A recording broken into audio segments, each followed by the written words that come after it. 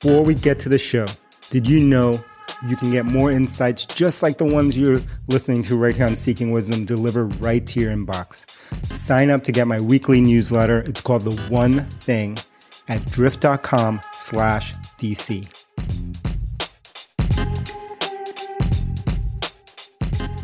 And we're back. So we're back with another episode of Seeking Wisdom. It's the Uncle DC. I'm here to talk to you about 5 sales and marketing predictions for 2021. Now, I know 2021 and year end and year beginning predictions are a dime a dozen, but I want to share with you, given my history and context, what I think is going to happen in 2021. And don't forget, this is the universe's only 6-star certified podcast, the first and only that you're listening to. I'm glad to be back. All right, let's get started. So what is number 1? Number 1 is simple. B2B sales, as we know, has been changed forever. So the one thing that this pandemic has done, it's fast forwarded this idea of digital transformation by at least a decade. So what does that mean? So most companies in the world who sell on the B2B side basically had 2 options. They could sell over the phone, over email, digitally, or they could sell in person, get on a plane, have steak dinners, go fly to customers, have field marketing events, all that kind of stuff that you guys know about. But given this pandemic, it's forced those companies that were still holding on to all of those physical events and physical ways of selling and convinced themselves that that was the only way that they would ever sell a deal of a certain size. So the excuse was, if you were to sell to the enterprise, if you were to sell to the cream of the crop, a 500,000, a million, a 20 million, whatever, you get it, a size deal without meeting in person. But guess what? Starting in March of 2020, 100% of the companies in the entire world were forced to fully digitally transform themselves and sell digitally, market entirely digitally. So that is the big change. So gone is this idea of selling face-to-face as being the primary. I think when things continue to evolve, there may be a blend in the future, but guess what? This is a digital first reality now. So we thought that was the case, and that was the case in most of our life, but now we've been fast forwarded and forced on the B2B side. All right, what's number 2? Number 2 is that CMOs will be held accountable for revenue. So you may have heard of this idea of the 3 eras of marketing that I talked about in the past, 3 eras. And so I think we're in the 3rd era of marketing. The first era is what I call the brand era of marketing. And in that, think about Mad Men, think about TV commercials, think about print advertising, think about all the things that we associate with marketing. So in the brand era, which started many, many years ago and started to die down in the early 2000s when we entered the second shift, but that brand era, which lasted a long time, probably 50 years, so from the 50s, probably earlier into the 2000s. In that era, marketers were about focus on creating brand. They were given credit for this idea of marketing was like getting attention. They were getting press mentions, coming up with a clever slogan, getting themselves on TV in a clever way. All of those things that we associate with marketing was all about the brand era. The problem with the brand era was that there was no way to tie that brand activity to actually selling something within a business, right? It was fluffy. It was hard to measure. There was not a way to connect the dots. And so we entered with the advent of the internet, of the commercial internet. And we start in the early 2000s, we started to see the shift towards the second era.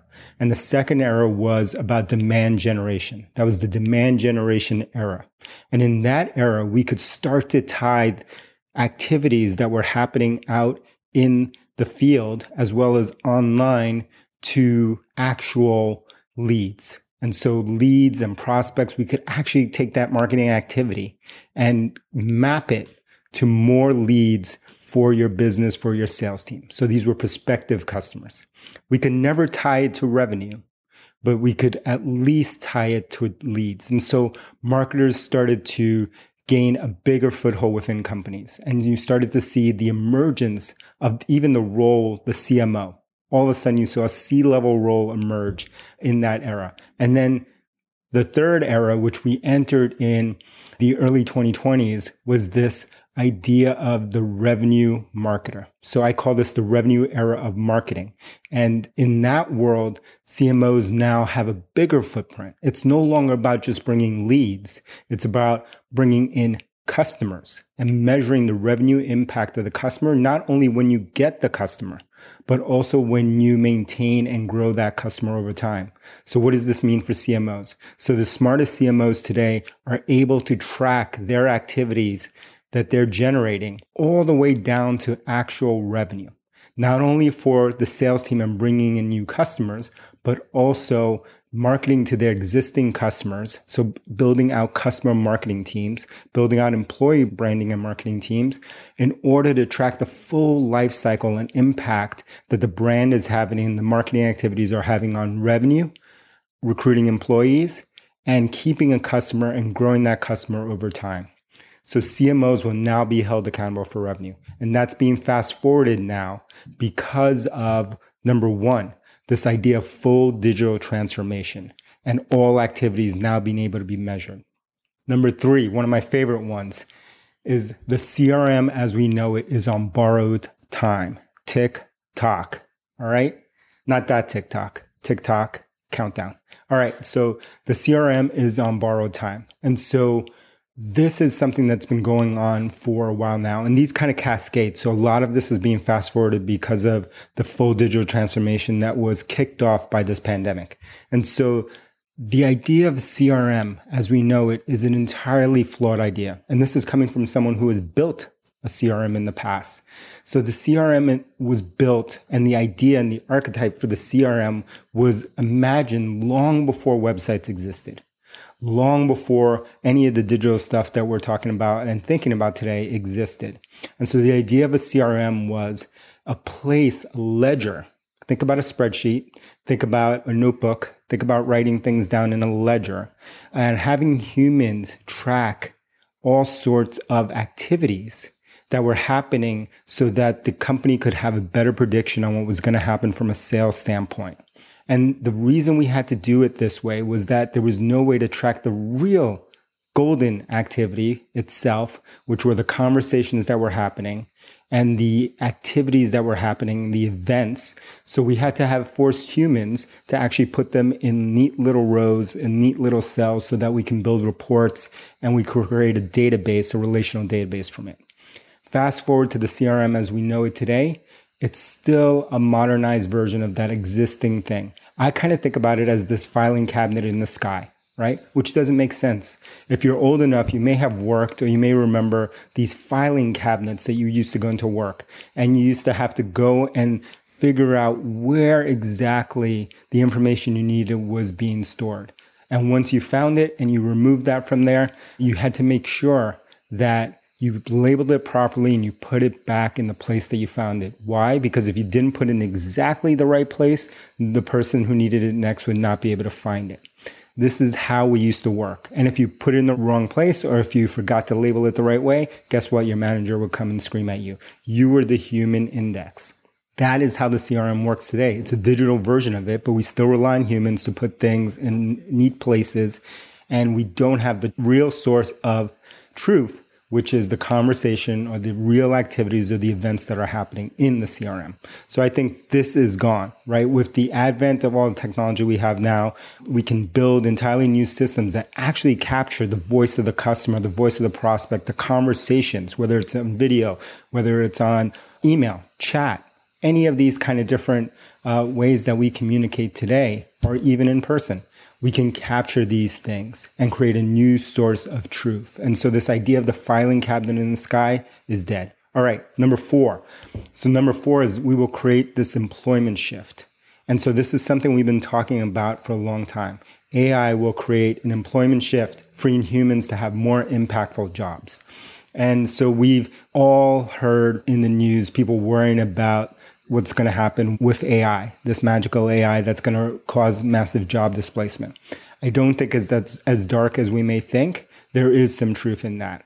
One thing is true. History has shown every time there's an innovation, there's a new technology, there is displacement, but an entirely new category of jobs emerge. We're seeing that within our own company at Drift. We're seeing entirely new jobs that never existed and that we're hiring lots and lots of people to help us with on the AI side of things. That's being spurred by AI, but also that is helping our customers power their AI initiatives. And so we're hiring entirely new job functions that have never existed before. And what's exciting to me is that we're giving people who may have never had an access into a company like ours, except for maybe coming in through a support role, entirely new job skills and a new thing to focus on, which will help us propel us into the future.